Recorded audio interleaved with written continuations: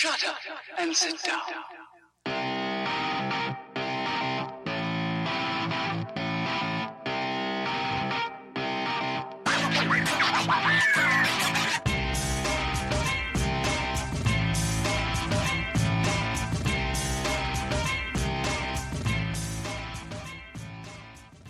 Well, hey everybody, welcome to another episode of Electrician Live. My name is Paul Abernathy, your host as always, and welcome to today's show where we're going to dig into cable trays.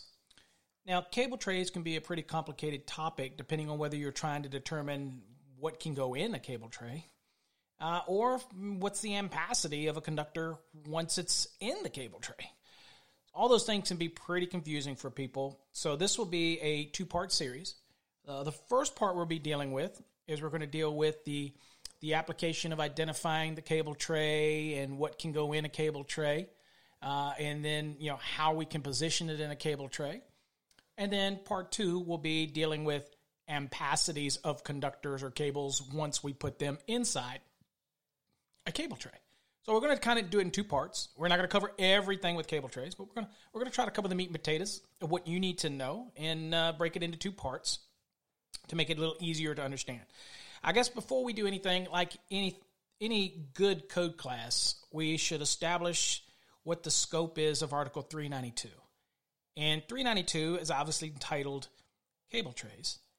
But we have a scope .1, and we have this typically in all of our articles so that we can lay the foundation of what we're dealing with. So in this case, the scope is this article, 392, is the article covers cable tray systems, including ladder, ventilated trough, ventilated channel, solid bottom, and other similar structures. Okay, other similar cable trays.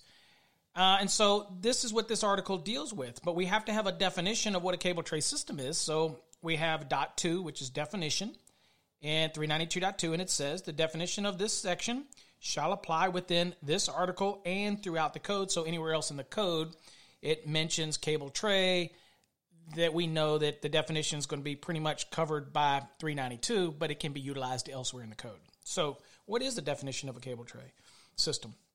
It's a unit or assembly of units or sections and associated fittings forming a structural system used to securely fasten or support cables and raceways. So what we understand that is a cable tray is a supporting system. It's not a raceway. In of itself, it's not a cable, obviously, but it is designed to support cables and raceways. Of course, it can also support individual conductors, and you'll see in a minute that can go in or permitted to go into a cable tray system.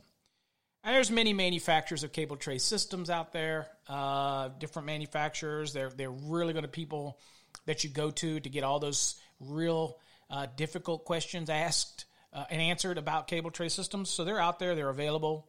There is a Cable Tray Institute. I believe that's founding underneath NEMA, but there is one out there, and it's made up of all the manufacturers that make those products. And of course, they have online resources as well where they'll give you a lot of really good information. And of course, the manufacturers of these cable trays do put out instructional documents that are really, really, really informative. I encourage you to go grab those, if you will. You Google them, you'll find them anywhere. So what we're going to look at today, we're generally going to be dealing with what's called part two, is the installation aspects of what goes in a cable tray system. So we're going to kind of cover that. So we want to start out with the .10, which is uses permitted for a cable tray, because that brings us some various questions that people ask. Where can you install a cable tray? Can it be in a residential? Can it be in a commercial building? Can it be in an industrial facility? The answer to that question is yes. Yes, and yes, either or. Now, again, understanding there are some limitations that we have to be aware of when we're dealing with cable tray systems. Again, there's certain fill requirements. Again, it's not a raceway, but it's going to kind of resemble that when it comes to fill, things that go in it, different cable assemblies that are permitted to be in it, all those type of things. So we have to really understand what we're dealing with it. So let's kind of kick this off by talking about .10, which is a uses permitted for cable trays. And here's what the code says. If you're following along, I'm in the 2020 edition of the National Electrical Code, in case you're wondering what edition we're working out of. It says, cable trays shall be permitted to be used as a support system for wiring methods containing service conductors, feeders, branch circuits, communication circuits, control circuits, and signaling circuits. So, again, I'm using this, I can use a cable tray very broadly. It also goes on to say, and this is a change for the 2020 code, it says, single insulated conductors shall be permitted in cable trays only where installed in accordance with 392.10b1. Of course, 392.10b1 is talking about single conductor cables, right? And when we're talking about single conductor cables, that could be an MC cable with a single conductor in an armor. That's an example of a single conductor cable. But also, a lot of times, USE-2 or even RHH, RHW are treated like a cable. Even though RHH, RHW, for example, is listed back in Article 310, which are insulated conductors, USE is not really listed back there as far as the installation practices, but of course it's in 310.4. It lists it in there and gives you all its properties. But you'll notice that in this description, it'll say that it's a cable. So typically what's been allowed in cable trays for many, many years is THHN, THWN-2, XHHW-2, single insulated conductors. But they're not really single conductor cables. And the code never really distinguished that until you get to the 2020 code. And then, of course, now in the 2020 code, we have this new sentence, and it allows single insulated conductors. So something that we allowed for decades really was a tongue-in-cheek scenario where, yeah, we let you do it. Yes, the testing says that it could get CT rated on those products, and we know that CT means for cable tray. And we let you do it, and nobody questioned it. And again, all the flame tests were done. But really, the code said single conductor cable. And they weren't necessarily single conductor cables. It can cause quite a bit of confusion because it's really, THHN is a single insulated conductor. However, we let you do it. It wasn't really a big deal. As long as it had its ratings, 1 aught larger, and all this kind of good stuff with the circuit conductors, everything was good. Well, in the 2020 code, we now clarify that and say, and here's a new sentence that's been added to 392.10.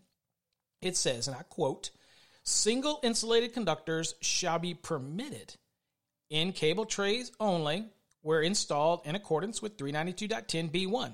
End of quote. Okay, so I read it again. So that admission now kind of clarifies that it's okay to put single insulated conductors in a cable tray as long as you follow the rules that are down in 392.10b1, which was still labeled as single conductor cables. But if you follow those rules, okay, we'll let you put them in there. All right. Now, it goes on to say in the use of permitted, it says cable tray installations shall not be limited to industrial establishments. So that by stating that alone, we know that it can be used in residential, probably not practical. But again, I guess if you have a 12, 13, 14, 15,000 square foot residential mansion, maybe this is one of the methods you could use as a supporting system. Okay, and get from point A to point B. Anyway, it just right there makes it clear that it's not limited only to industrial establishments. It also goes on to say, where exposed to direct rays of the sun, insulated conductors and jacketed cables shall be identified as being sunlight resistant. Again, this is an application where many times we are permitted to use an exterior, it's an outside rated cable tray, and it might have PV wire in it. Okay, that might be the method of use. So again, just making a statement that if it is going to be exposed to direct rays of the sun, then it's going to have insulation that has that sun res, if you will, rating on it. It goes on to say, cable trays and their associated fittings shall be identified for their intended use. So typically cable trays are made up of sections, and the sections are connected together with section fittings. And obviously the section fitting is identified for use with that cable tray system. And together it works as a total, complete cable tray system. That's why you see in the definition of cable tray system, it talks about a unit or assembly of units or sections and their associated fitting, because you typically will buy this in sections and make it up, and you support it in accordance with the manufacturer's instructions that came with the cable tray system. And again, the manufacturers give you some really, really good details and descriptions of how they want you to do it. A lot of drawings, a lot of detail. They do a really good job at that. So now it gets us to the uses permitted. We have what's called an A and a B. And B is the one we'll obviously spend more time in, but A is basically saying, okay, well, what types of wiring methods are allowed in a cable tray? Well, it says the wiring methods in Table 392.10a shall be permitted to be installed in cable tray systems under the conditions described in their respective articles and sections. So if you look at the table, which if you're in the 2020 edition, you flip the page, and you'll see a Table 392.10a wiring methods. And it's a pretty good list of all different types of cable assemblies and even raceways that are okay to be installed inside of a cable tray. And it's going to reference the article. And of course, again, like it says, you might have some rules within that specific article that you have to follow. But this is just saying what types of wiring methods are permitted in a cable tray. All right, so that was pretty cut and dry. It lists the type of cables or raceways that can be in there. So no problem. Follow the respective article rules for those specific, like NMB, for example. NMB, non-metallic sheet cable, is in that list. It can be in a cable tray. Of course, it's got to have to be rated for use for installations in a cable tray. Not all NMB is. Okay, so you got to look at the markings to see if you see it stated for CT use, and then you'd be okay. All right, now, so what we want to get into is the one that causes the most controversy, I guess, of any of it, is 392.10b, and this is specific, okay, for industrial establishments. So this is going to establish that in industrial establishments, we're going to allow you to use wiring methods, obviously the ones that are in Table 392.10a, we're going to let you use those as well. But we're also going to allow you to use something like single conductor cables. And of course, as we saw in .10, it is going to permit us to use single insulated conductors now, which we have accepted in the past without any documentation providing that. Now in the 2020, it does make it clear. And again, not really any concern over it in the past. But again, if you're a purist and you're looking for clarity, now it's getting clearer. Okay. So let's read it, what it says here in B. It says industrial establishments. It says the wiring methods in Table 392.10a shall be permitted, because you can install them outside of a cable tray. It's fine, but they're permitted to be in it. It's a permissive statement. To be used in any industrial establishment under the conditions described in their respective articles. Again, you got to meet their rules. In industrial establishments only, where conditions of maintenance and supervision ensure that only qualified persons service the installed cable system, tray systems. Any of the cables in 392.10b1 and b2 shall be permitted to be installed in ladder, ventilated trough, solid bottom, or ventilated channel cable trays. Okay? So, again, we're going to get into B1 and B2, which is, again, single conductor cables. And then, of course, the B2 is dealing with single and multi-conductor medium voltage cables. We're not going to spend really any time in medium voltage cables, I promise you. All right? So, let's look at and establish the fact that we can put any of the cables that are permitted in 392.10a. But now we're kind of focused on those single conductor cables, or by virtue of the reference in .10, single insulated conductors in these to be installed in these what? These ladder, ventilated, solid bottom, or ventilated channel cable trays. Okay? We're going to be allowed to put also single conductor cables. All right, well, let's look at the rules for single conductor cable. It says, single conductor cables, again, 392.10b1, for those that are following along in your code book. It says single conductor cables, and for all intents and purposes, single insulated conductors as well for this discussion, shall be permitted to be installed in accordance with B1A through B1C. So we have an A, B, and C here. Now, A is telling me that, okay, if I'm going to install those single conductor cables, or in our case, single insulated conductors, they shall be 1/0 or larger, and shall be of the type that is listed and marked on the surface for use in cable trays. So again, we're looking for that CT use marking on the side of these single conductor cables or single insulated conductors. Now it says where 1/0 through 4/0 single conductor cables are installed in ladder cable trays, the maximum allowable rung spacing for the ladder cable tray shall be 9 inches. So very specific to a ladder cable tray, when you're dealing in these sizes, 1/0 through 4/0, that we make sure that those supporting rungs are not spaced more than 9 inches. Now, I think your manufacturers are going to take care of that, but they do need to know what size conductors that you're putting in side of this cable tray. They need to know that. The next one, B, says welded cables shall comply with 630 Part 4. So again, whatever the rules there are there, I'm not going to read those. And then C is pretty important because when I put circuit conductors in a cable tray, we know they got to be 1/0 and larger if they're single conductor cables or single insulated conductors. But this one allows the equipment grounding conductor to actually be smaller than the 1/0 requirement.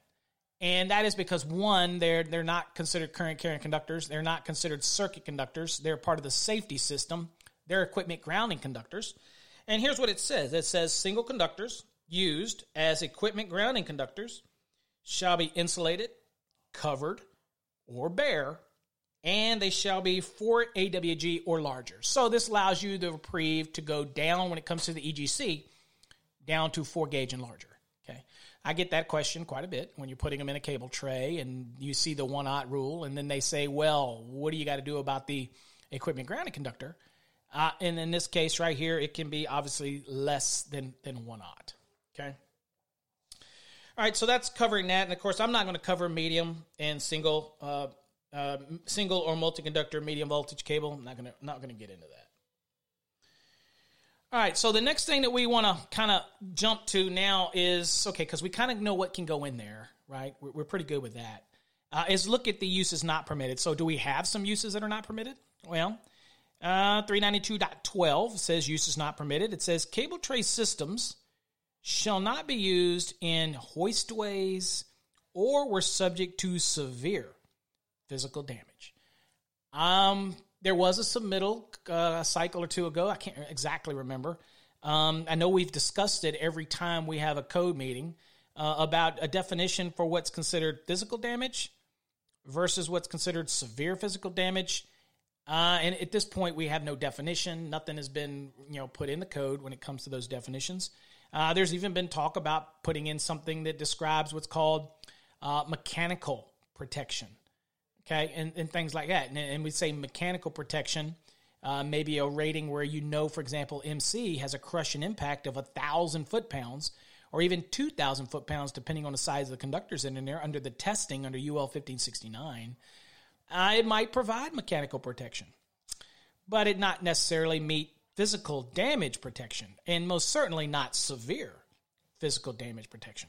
I guess you're going to have to work with your AHJ and use a little common sense. Obviously, if I'm running something along the wall and I'm in a building where it's just used for like offices and I happen to run it on a surface, what's the real chance of physical damage, much less severe?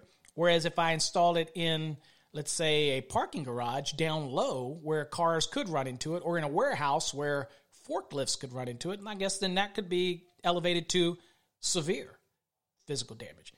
The beauty of this is it's going to leave the AHJ to have to make that call, and hopefully y'all can work it out and have a meeting of the minds and everybody can get along, and you know what I'm saying?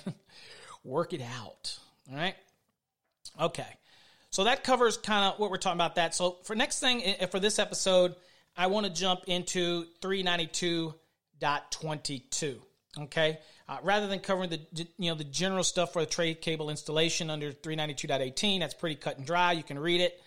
Here we want to kind of jump into the number of conductors or cables that actually can be installed in the cable tray. Okay, and there's some things that we'll have to look at this. Now, the interesting thing about 392.22 is it's broken down into a 1, 2, 3, 4, 5, 6.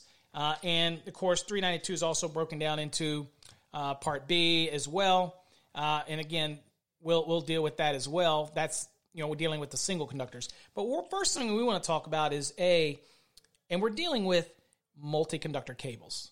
Well, what's a multi-conductor cable? Obviously, you pretty much know what that is. That's like an MC cable. That's a tray cable, that application where it's a cable assembly. And, and you're putting it in a cable tray. So A of 392.22 says number of multi-conductor cables rated 2,000 volts or less in a cable tray. And that kind of sets the tone for the different types of cable trays. It says the number of multi-conductor cables rated 2,000 volts or less permitted in a single cable tray shall not exceed the requirements in this section. Of course, we're talking section 22.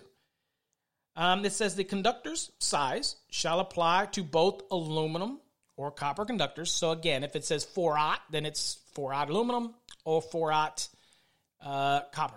Okay, we're not talking ampacity here. That's up in section 80 of 392. Okay, we're talking about the physicalness, size, the circular mills and diameters. That's what we're talking about here. Okay, when it goes to putting it in a tray. It says that where dividers are used. Okay, so if you're taking a cable tray and you're segmenting it or dividing it, so on one side and another side, maybe for the application, it says the fill calculations that we'll talk about shall apply to each divided section of the cable tray. So once you divide it, you treat it separately. Okay, kind of like drawing a line right down the middle of it. I'm going to treat the left side. I'm going to do it. And I'm going to treat the right side. So if I've got a divider that's separating it, just treat each one of them individually. That's all it's trying to say there.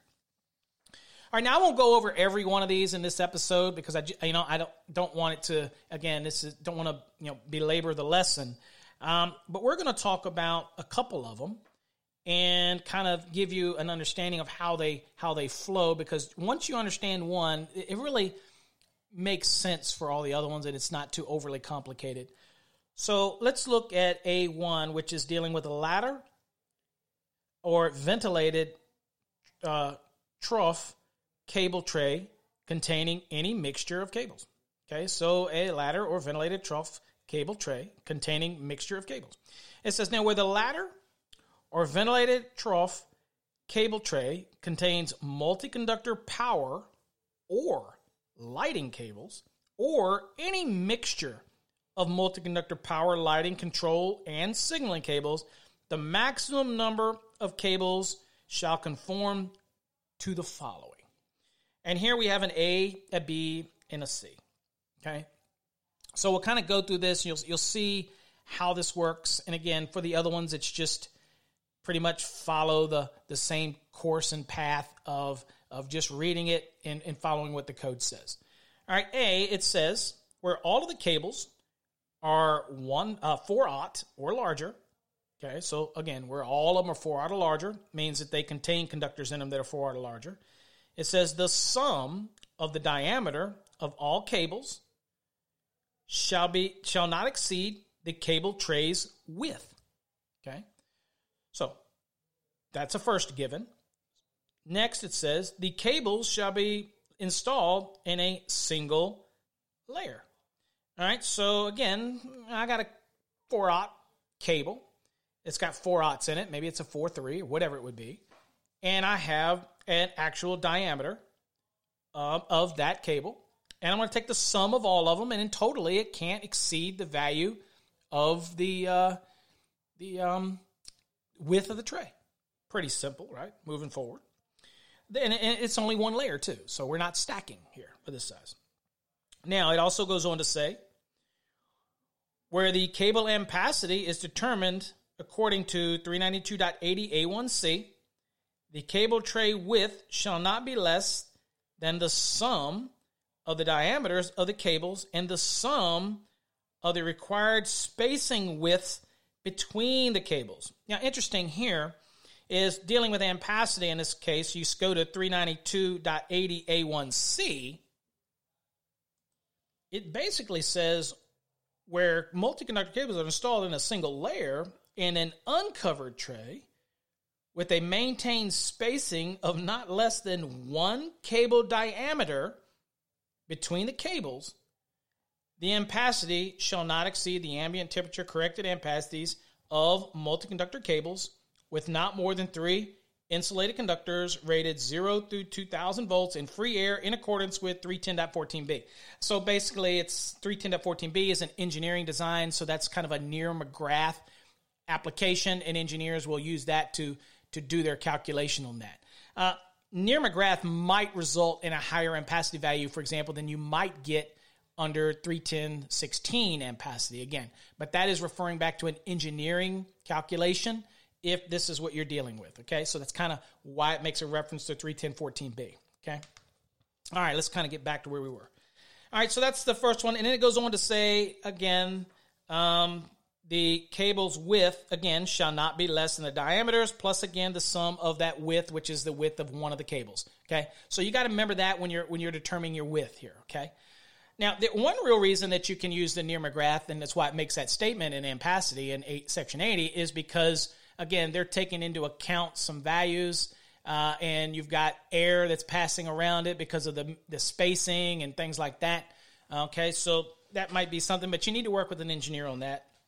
Again, if you used 310.16 ampacity values, then it is going to be a lesser value, and it's probably a very conservative value, by the way. Okay, and many people who don't want to get involved in the engineer, or even engineers will say, yeah, I'm not going to do a near McGrath. Just use 310.16. That's kind of most of the time what they do. So the next one is B. And B says, where all the cables are smaller than 4/0, okay, because we just did larger, 4/0 and larger, but now we're doing smaller than 4/0. It says the sum of the cross-sectional areas of all cables shall not exceed the maximum allowable cable fill area in column 1 of table 392.22a for the approximate cable width. All right, makes sense. So if you look at that table, and I've got my code book, and I'm going to look at it with you, and we're looking at 392.22a, and you have column 1, which, again, you'll notice that it references this very section that we're talking about. All right? I mean, it references it directly. And in this case, again, if it's, let's just throw an example out there. If it's 16-inch wide tray, then it has a maximum allowable fill for multi-conductor cables of 18.5 square inches. So basically, you're doing a raceway fill calculation in a cable tray that's not considered a raceway. And you're still going to pull the conductors and do all this values for those applications, right? As you would anything else, so the normal application, okay? And the next one is C. Now, C says where 4/0 AWG or larger cables are installed in the same cable tray with cables smaller than 4/0, it says the sum, and when you see the word sum, that's total adding up, if you will. The sum of the cross-section area of all the cables that are smaller than 4/0 shall not exceed the maximum allowable fill area resulting from the calculation in column 2 of table 392.22a for the approximate cable tray width. The 4/0 and larger cables shall be installed in a single layer and no other cables shall be placed on them. So, the ones that are smaller than 4/0, stackable. The ones that are 4/0 and larger, not stackable, right?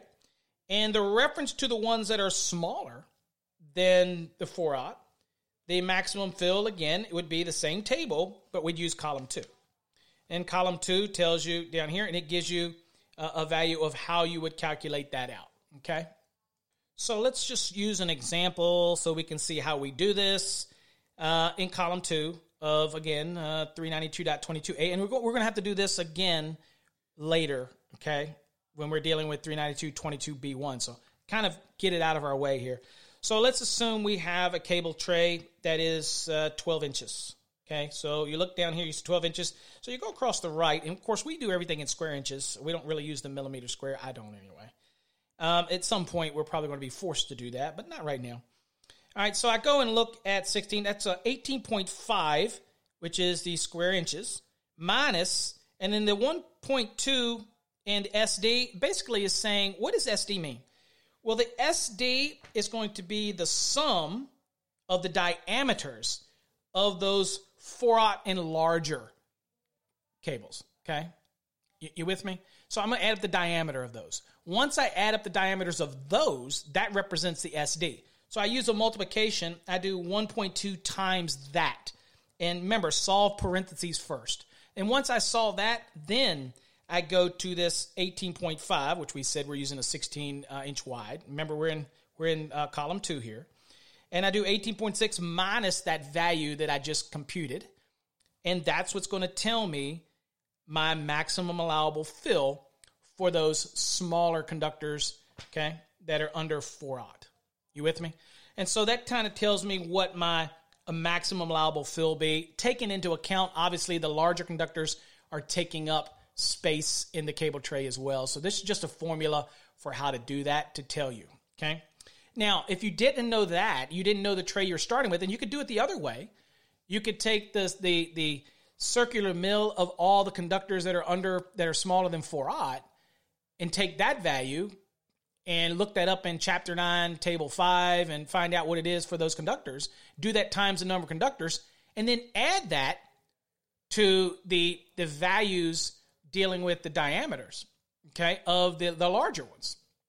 Okay, so that is something that you can do with that. And in doing that, basically what you're doing is, let me give you an example of how you would calculate that, just if you wanted to. Just if you didn't know, you didn't already have a tray forced upon you, right, by a designer. They forced it on you. Okay, what I could do is, let's use an example. Let's say I had 9, no, that's not a good example. Let's see, what's a better example? Let's say I had 6 conductors that were 2/0, whatever. And I find what the actual circular mill is of those, and I have, let's say, 6 of them. So I do that value that you would get from Chapter 9, Table 5 for that conductor, whatever you're dealing with, and I do that times the 6, and I get that value. Next, I write that down. The next, I go and say, well, all right, what's the diameters of all of them that are 4/0 and larger? Okay, and I add the sum of those, and I multiply that by 1.2, and then I get that value.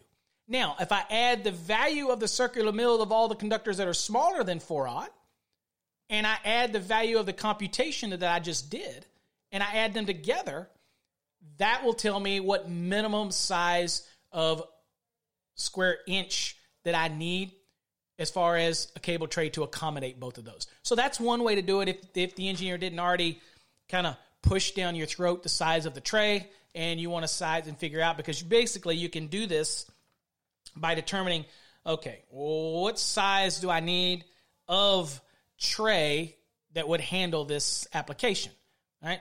And that's the value that I come up with. So then I go over and look at the trays for the square inches in column 1, for example, and I can just look down and see, well, if it was 19 square inches, then I can see, well, that I need a 21 or whatever the manufacturer would recommend in order to accommodate you 21 square inches. And 21 square inches is going to be able to accommodate the 19, let's say, in the calculation.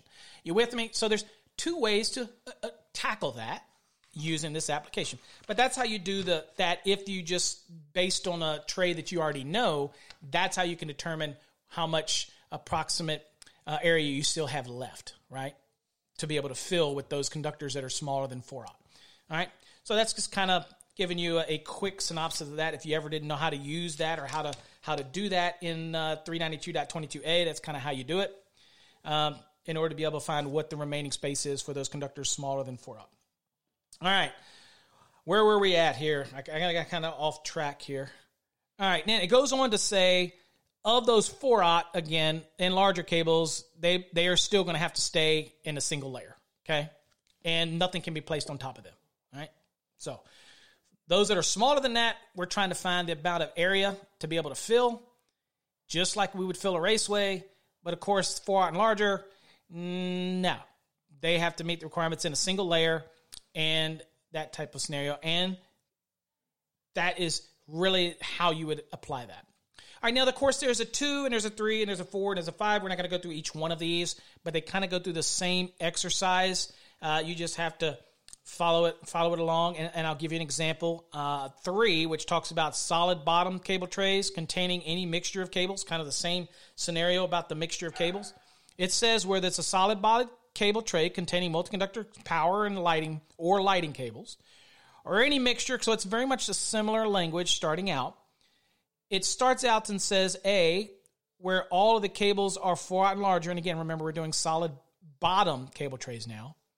It says, where all the cables are 4-aught and larger, the sum of the diameters of all the cables shall not exceed 90% of the cable tray's width. So basically, you know what the cable tray's width is. It can't exceed 90% of that cable tray's overall width. Just a little multiplication to work with, right? And it says, and the cables shall be installed in a single layer. Okay? Now, it also goes on, and that's all it says there. It's built in that factor of, again, 90% of the tray's width. Then B kicks in and says, well, where all the cables are smaller than 4-aught, the sum of the cross-sectional area of all cables shall not exceed the maximum allowable cable fill area in column 3 of table 292.22a for the for the appropriate cable tray width. So if we look at 392.22a, we look at column 3, and again, this is going to give you, for solid bottoms, it's going to tell you the square inches for depending on the width. Okay, so you go to the left, you get the width, and you go to the right, and you'll see what value it is when it comes to square inches. Okay, and we can't exceed those square inch values. Right, that is your fill value on that table. And then, of course, we get to C, and again, you see how these are very similar. You get to C, and it says where it's 4-aught and larger cables are installed in a same cable tray with cables that are smaller than 4-aught. Again, you with me? We're kind of trailing on the same concept. It says the sum of the cross-sectional area of all the cables that are smaller than 4-aught shall not exceed the maximum allowable fill area resulted from the computation in column 4 of table 392.22a for the appropriate cable tray width. Okay, again, computation. And we just kind of did that. Same thing we just basically did. So again, it makes a reference to column 4. If you look at column 4, it'll tell you what size of tray you're dealing with, and it'll give you the square inches. And then it says minus the SD, which again, the SD represents the sum of all of the cables that are 4-aught and larger. And you simply take the square inch value for whatever the width of the tray is minus that little mathematical working out, if you will. And so again, in that is basically, in that one, you'll notice that it's just the SD, right? Interesting enough here, we don't really have a multiplier. It's just SD, okay? And the SD, again, is the sum of the diameters of all the 4-aught and larger multi-conductor cables, okay?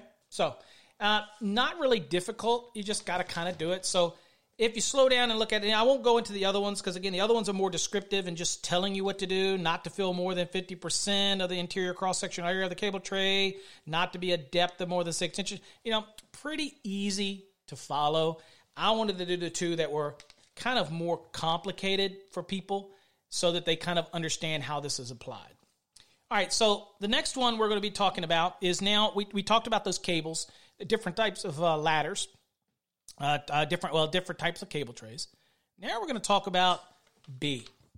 And again, we're talking about 392.22b, and this is where we're going to use a number of single conductor cables. And again, we're going to assume that this is an industrial establishment because remember early on, that's the only time that we can have single conductor cables inside of a cable tray. Okay, so we've already established that. So now we are in a an industrial establishment. So that brings me to a point real quick. What is an industrial establishment? Who defines that? Who clarifies what that is in order for us to even be able to do this? Well, good news for us. There is some information that's given in the NFPA 101 Life Safety Code that kind of tries to define what an industrial occupancy is, or I guess it's synonymous with the industrial establishment. As basically it says, and it's a definition, and of course it's probably changed. I'm using an old edition here because I don't really keep that around that often. I don't do much in the Life Safety Code, to be honest with you. Not that I'm not a building official anymore or working as a supervisor for jurisdiction, so I really don't have much need for it. Also, I will remind you that all NFPA documents have a free view version on the internet. You don't have to buy it. You can look at it free. Just go get a free account, and then you can look at any of the documents on there for free. It says, a definition, it says an occupancy in which products are manufactured or in which processing, assembling, mixing, packaging, finishing, decorating, or repair operations are conducted. Well, that's pretty broad. That would include things, and also the appendix in the Life Safety Code gives some examples. Again, examples aren't all inclusive, but it does say that includes things like laundries and power plants and pumping stations, refineries, sawmills, telephone exchanges. What else? Dry cleaning plants, food processing plants, gas plants, petrochemical. All those things could qualify as an industrial occupancy, an industrial establishment. A Walmart would not qualify as that. Okay, I'll use a good example. Encore Wire is a manufacturing facility that produces wire and cable. That is an industrial establishment. That is an industrial occupancy. We can use cable trays, and we can put single conductor cables, and as we found now, we can put single insulated conductors in there, 1/0 and larger, that are listed for their use and has the rating, 1/0 and larger, have flame rating on it. And we've also established that we could use an equipment grounded conductor that goes all the way down to as small as a 4 gauge if we want it in there. So we can have conductors smaller. Now, if it's cables, again, size doesn't really play a role because the cable assembly itself is evaluated for use. And it could have smaller conductors in there, signaling conductors, smaller stuff, maybe even something down as small as 30 AWG. As long as it's in a cable assembly and it's evaluated for use in a cable tray, then it's fine. All right, so we've established all that. Again, you're going to have to work with your AHJ, come to a meeting of the minds. But again, I can tell you, commercial facilities that just sell products are not going to be something that I would consider as an industrial establishment. Okay, that's just my opinion. You can go with your own if you want, however it makes you. Again, and the whole point is, it usually, these areas mean that you're using a supporting system like a cable tray. It could be, no cover on it. It could be in a location where it really has to be maintained by people that know what they're doing. And so they have a maintenance and supervision staff, okay? Remember that little notation, that little statement? Well, again, that means that the people around there know it's there. They understand it. They know what they're putting in it. They're qualified people. They're trained. They understand how to identify the hazards associated with it. That is kind of goes hand in hand with an industrial establishment. And again, for example, in my company that I work with, Encore Wire, we have a maintenance staff, supervision staff that maintain all this. Okay, just kind of my thoughts on that. You can agree again to disagree. That's totally up to you. It's your prerogative. Now, let's talk again. Let's get back to where we were at, 392.22b for single conductor cables, which, again, are going to be single insulated conductors, again, by virtue of the dot 10 of 392 that stated that in the 2020 code. It says the number of single conductor cables rated 2,000 volts or less, and, of course, that could be an RHH, RHW-2, which they also can get rated for 2,000 volts, by the way, in case you didn't know it. Permitted in a single cable tray section shall not exceed the requirements in this section, and this section being dot 22. It says the single conductors or conductor assemblies, so maybe I'm plexing them, okay, triad or quad or whatever I'm doing, shall be evenly distributed across the cable tray. Got to have a little more unity to this and how you do it. Just throw them all in there, right? It says the conductor sizes shall apply to both aluminum and copper conductors. So again, 4/0's 4/0. Doesn't matter whether it's copper or aluminum. Doesn't really matter. Right now, we're really worrying about diameters and circular mills. We're not so much geared towards ampacity. We worry about that up in dot 80, dealing with ampacity. Right now, we're not really focused on that. All right, so that's what we're talking about. Now, again, like before, we're going to talk about, there's obviously a B1, a B2, and it's dealing with what? The permitted use for these single conductor cables or single insulated conductors. As we saw earlier, they can be in a ladder. They can be in a ventilated trough cable tray. They can be in a ventilated channel cable tray. Okay, very limited, but again, most of the time I see them in ladders, remembering again the rung spacing and all that rules that we just talked about. So let's assume we're dealing with a ladder or ventilated trough cable tray. It says, where ladder or ventilated trough cable trays contain single conductor cables and, of course, single insulated conductors now, clarified, it says the maximum number of single conductors shall conform to the following. And we have an A, we have a B, we have a C, and we have a D. All right, so the first one, A, says where all the cables are 1,000 kc mil or larger, and that's some pretty large stuff, it says the sum, again, we're talking diameter measurements now, it says the sum of the diameters of all single conductor cables or single insulated conductors shall not exceed the cable tray width, and the cables shall be installed in a single layer. So again, we're talking 1,000 kc mil or larger. These are fairly large conductors, if you will. So this is why the diameter kicks in, and you don't really see us talking about so far a cross-sectional area or anything. We're talking diameter. Again, all obtainable from the manufacturer. They'll have all that information on their product cut sheets without doubt. Okay?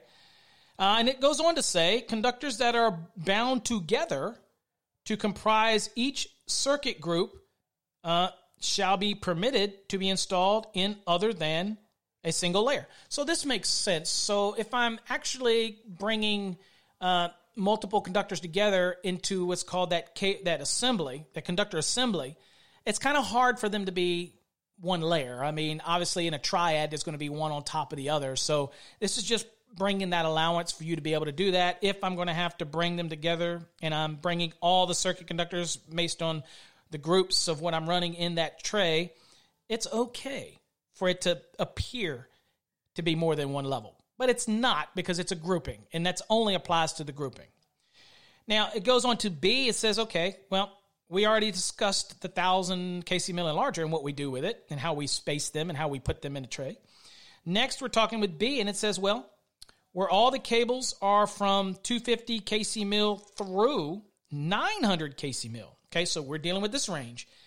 It says the sum of the cross-sectional areas of all single conductor cables, or single insulated conductors as well, in this case, synonymous, shall not exceed the maximum allowable cable fill area in column 1 of table 392.22b1 for the approximate cable tray width. So it's pretty easy. So I'm going over to table 392.22b1, and this is an approximate cable fill. And I'm in column 1, and the neat thing about this is it literally under column 1, it actually references you back to this, so it's kind of hard to get it confused. And I'll go down and let's see if it's a 12-inch wide cable tray. And I go down the first column to 12, and I go over to column 1. It looks like it's 13 square inches. So I have a maximum fill of 13 square inches. And of course, in this case, the reason I'm using a cross-sectional area is because we're going to treat it kind of like a raceway for a raceway fill. I'm going to be utilizing Chapter 9, Table 5. I'm going to find the conductor that I'm using, and I'm going to, whatever the insulation type is, and I'm going to get a cross-sectional area, right? Okay. And then once I have that area, and then I'm going to basically fill this space. And if they're all the same, by the way, it's much easier just to take the value from column 1 and divide it by whatever the cross-sectional area is of the conductor, of the single conductor, the largest conductor for whatever that group you're looking at, and just divide it, and that'll tell you, again, what your cross-sectional area. Now, if you don't have that luxury, they're all the same, then you're going to have to calculate them out individually, just to make sure that, again, at the end of the day, the cross-sectional area of all those single conductors do not exceed the value of the allowable fill in column 1 of table 392.22b1. Think of it like doing raceway fill. It's not overly complicated there for that one. And then lastly, we got C. Now, C says, okay, we covered the other two. What about where it says where 1,000 kc mil or larger single conductor cables, or single insulated conductors, I should say, are installed in the same cable tray with single conductor cables smaller than 1,000 kc mil. The sum, okay, you with me now? Here we're going to have to do a little bit of calculations again, and you already know how to do it. We've already discussed it. It says the sum of the cross-sectional area of all cables that are smaller than 1,000 kc mil shall not exceed the maximum allowable fill area resulting from the computation in column 2 of table 392.22b1 for the approximate cable tray, appropriate cable tray width. What are we talking about here? All right, remember what we did before?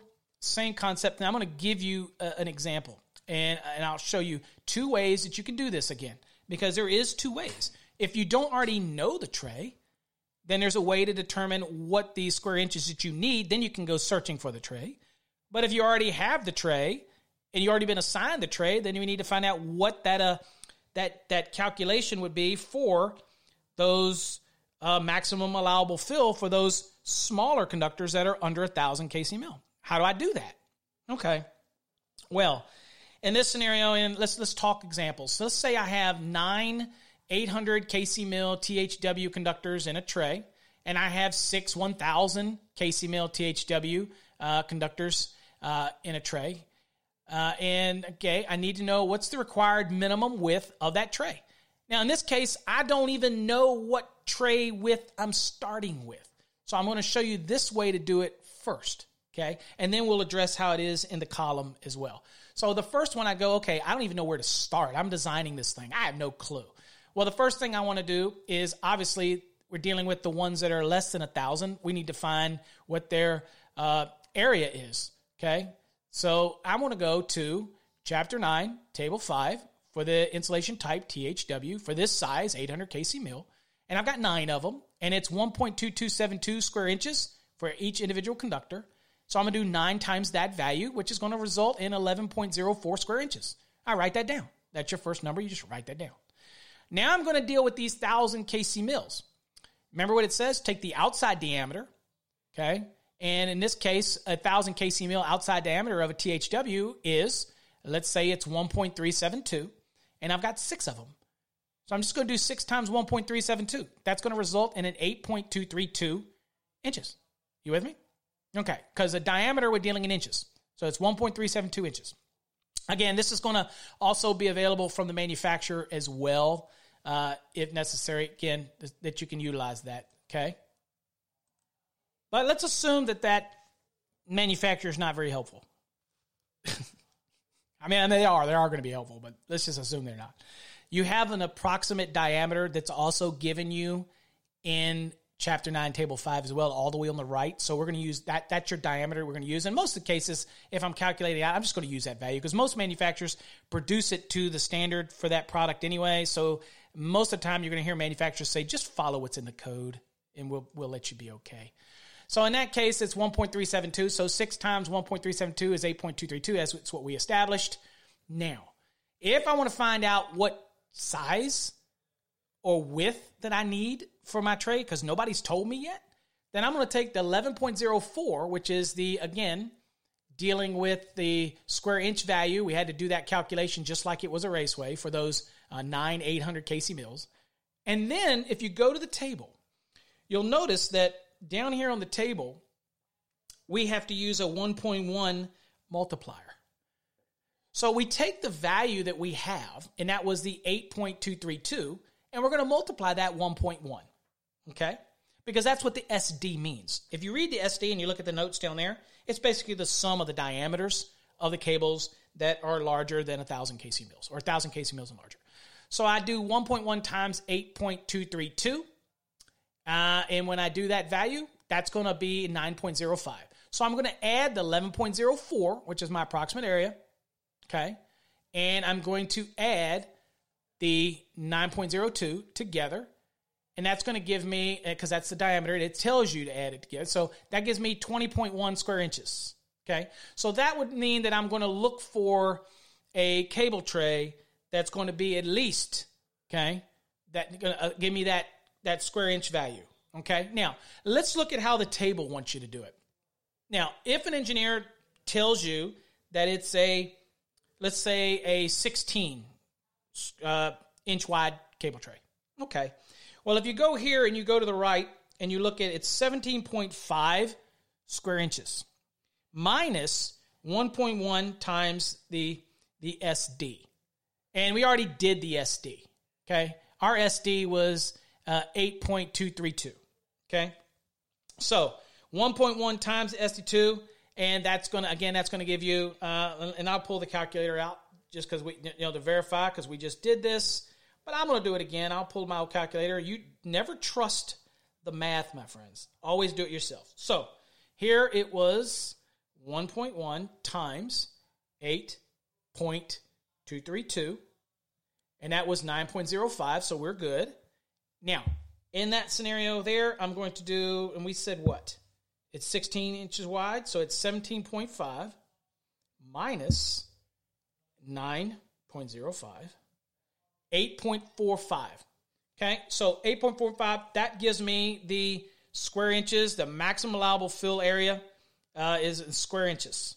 Okay, and that is 8.45. Now, for me, at that point, I'm going to go back over to column 1, unless I'm talking with a manufacturer who can tell me what I need. I'm going to look down the column 1 list, and I'm going to look at it and say, well, which ones of these standards would I have based on this width? Just as, how I would use column 1 to help find the, of course you could go to the manufacturer, but in this case, it looks like I need 8.45. So in my case, I have, well, actually, you're not even going to use column 1. Your basic, what you've got left in square inches is 8.45 of fill. And that's I don't know why I said column 1. You have 8.45 square inches of fill remaining, and whatever your conductors that are under 1,000 kc mil can exceed 8.45 in that space, right? And of course, they can be stacked. It's the 1,000 kc mil and larger that cannot be stacked. They have to be in one single layer. So I can have a tray where one side has got stacked conductors smaller than 1,000 kc mil, and then the right side, which is my single conductors that are 1,000 kc mil and larger. I don't know why I said go to column 1. You don't do that. When you do this calculation in column 2, that's going to give you the remaining square inch value. And again, that's what we use for raceway fill. That's how we're using it for cable tray fill. Then you use your conductors, and then, there you go. And in our case, we already kind of knew that, right? Remember the example we did? We had 9 800 kc mils. We already did it, and that was 11.04. So in this case, we wouldn't have been able to put them in here in our example because we only have 8.45 remaining. So we got to jump up to a bigger, a wider cable tray. Okay, so that gives you kind of 2 ways to tackle it.